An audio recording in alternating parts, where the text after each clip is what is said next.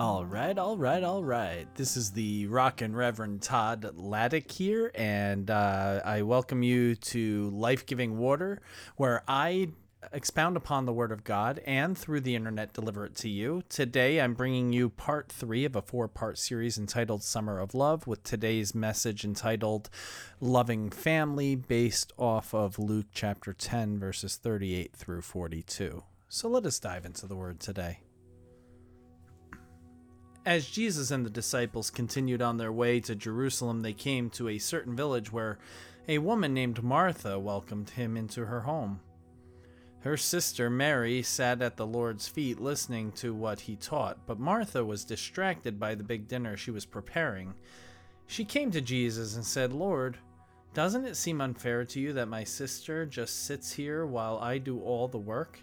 Tell her to come and help me." But the Lord said to her, "My dear Martha, you are worried and upset over all these details. There is only one thing worth being concerned about. Mary has discovered it, and it will not be taken away from her." Amen.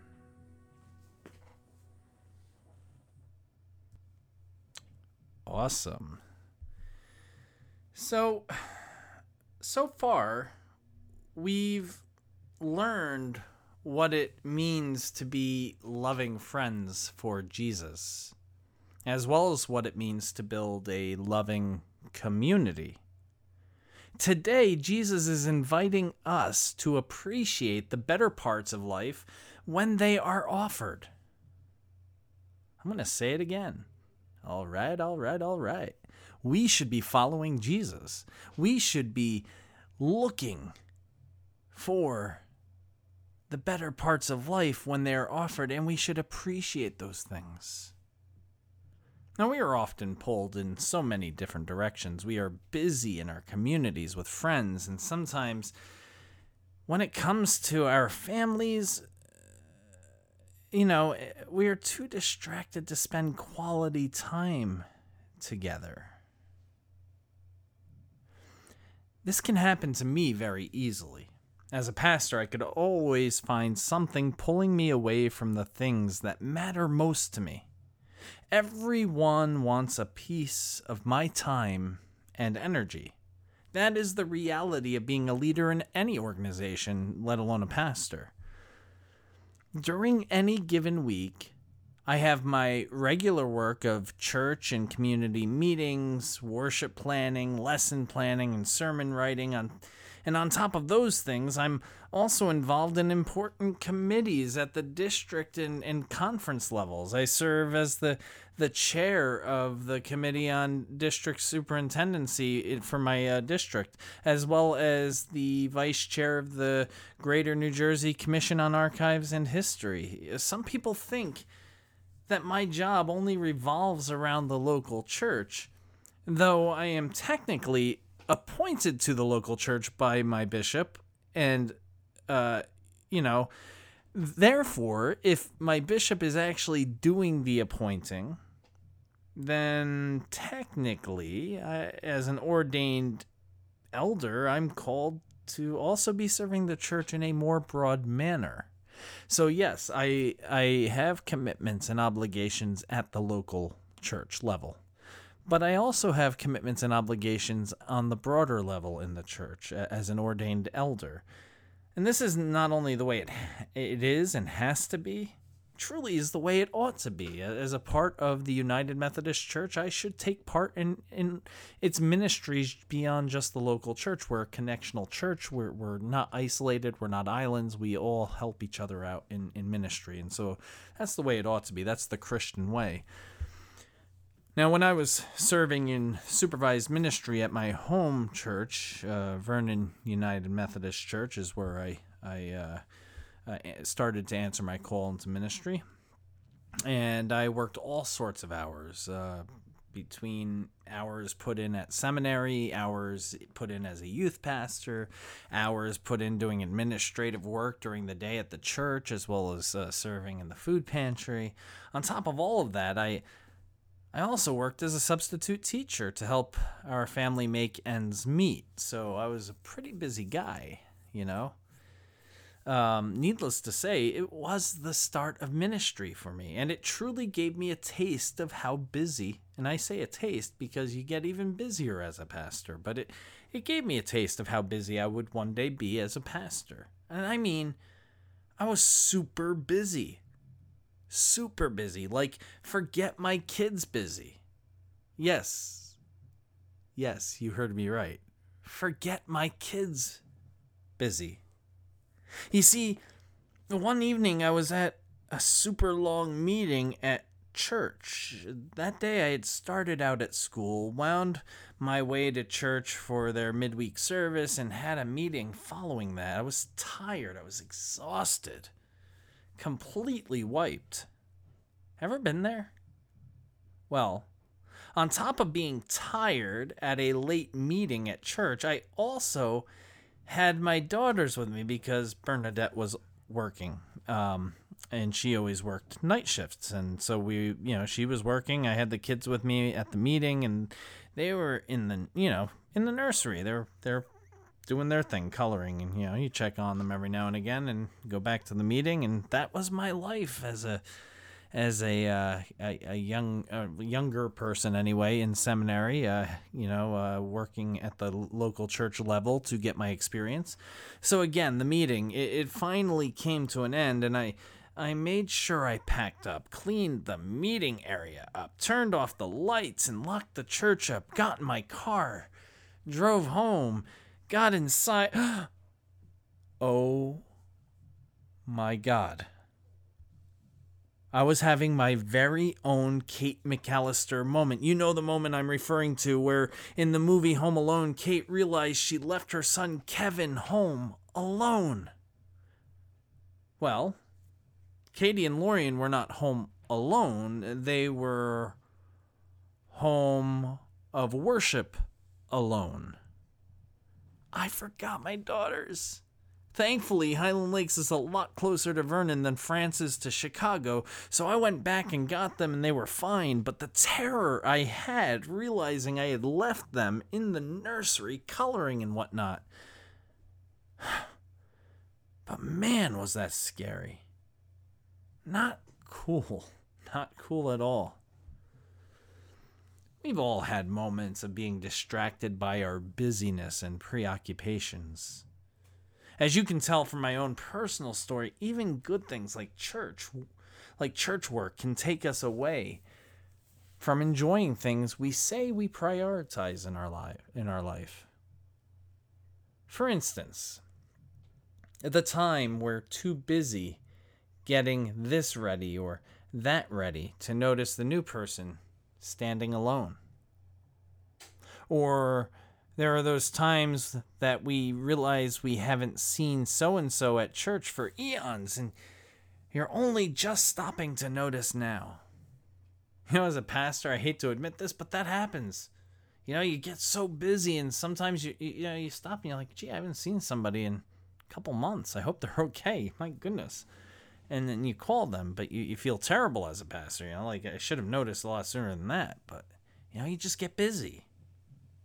These things aren't intentional. However, if we're not careful, precious opportunities will pass us by as we work and work and work and work away.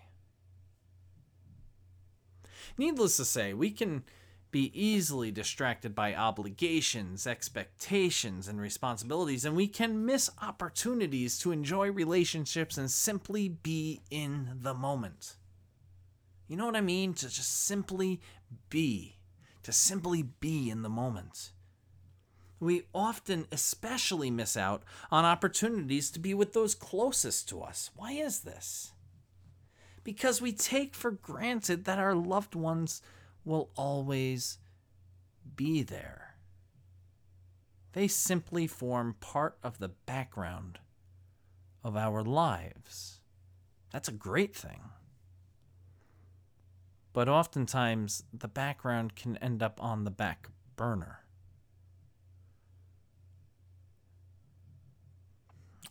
Or we put off spending quality time with them until everything else is done. Have you ever done that? Put people on the back burner and only spend quality time with them until everything else is done, quote unquote. And friends, dudes, dudettes, let's be honest. When is, quote, everything else, end quote, ever over? Never. Everything else is never over. There's always something else, always something to distract you, to take your mind off of the things that matter most, to pull you away from the people that matter most. Never is everything else done. In Luke chapter 10, verses 38 through 42, Martha misses the opportunity to be with Jesus. But she also misses the opportunity to be with Mary and to enjoy what Jesus calls the better part. It is not that what Martha has chosen to do is wrong or bad. Heck no. In fact, it's necessary work. And she feels so strongly about this, very, very strongly, to the point that she thinks Mary should be doing the same.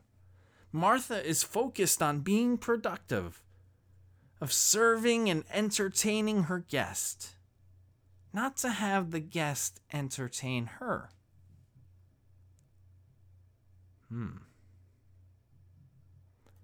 Like Martha,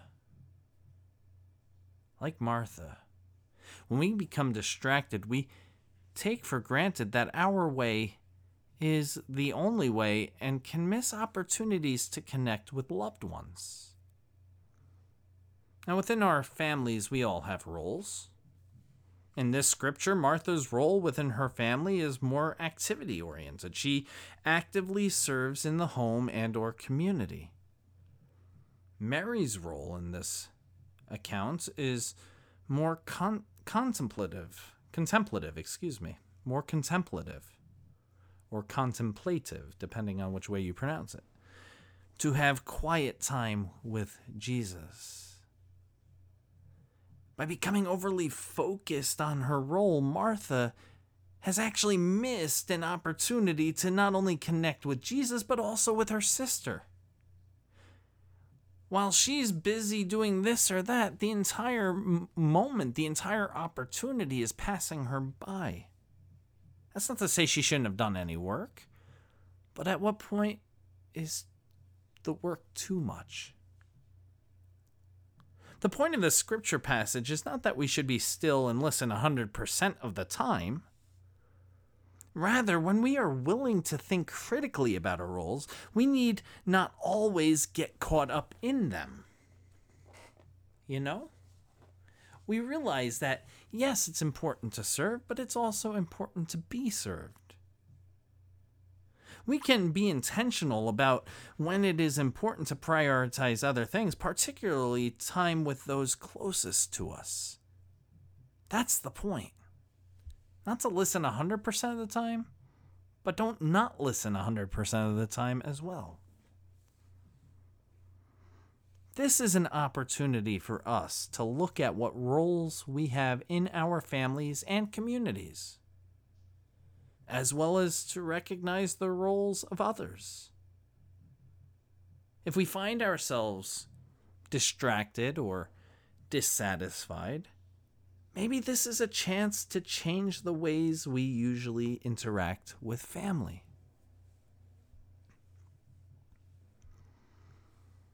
Sometimes we have opportunities to share in service, but default to our usual roles.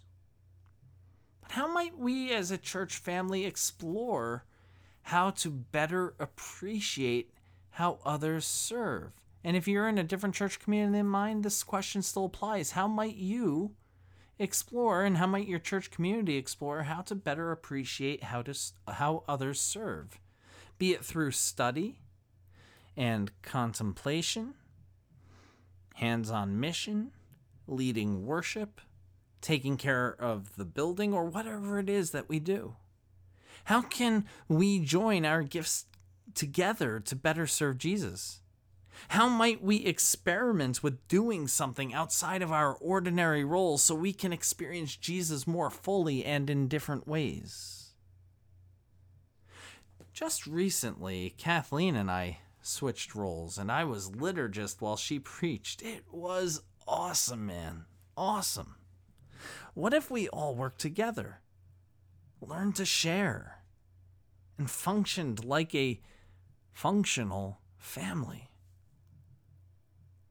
A loving family is not just a family that serves, but one that shares in service, in fellowship, in being served, and in just about everything else that the family does.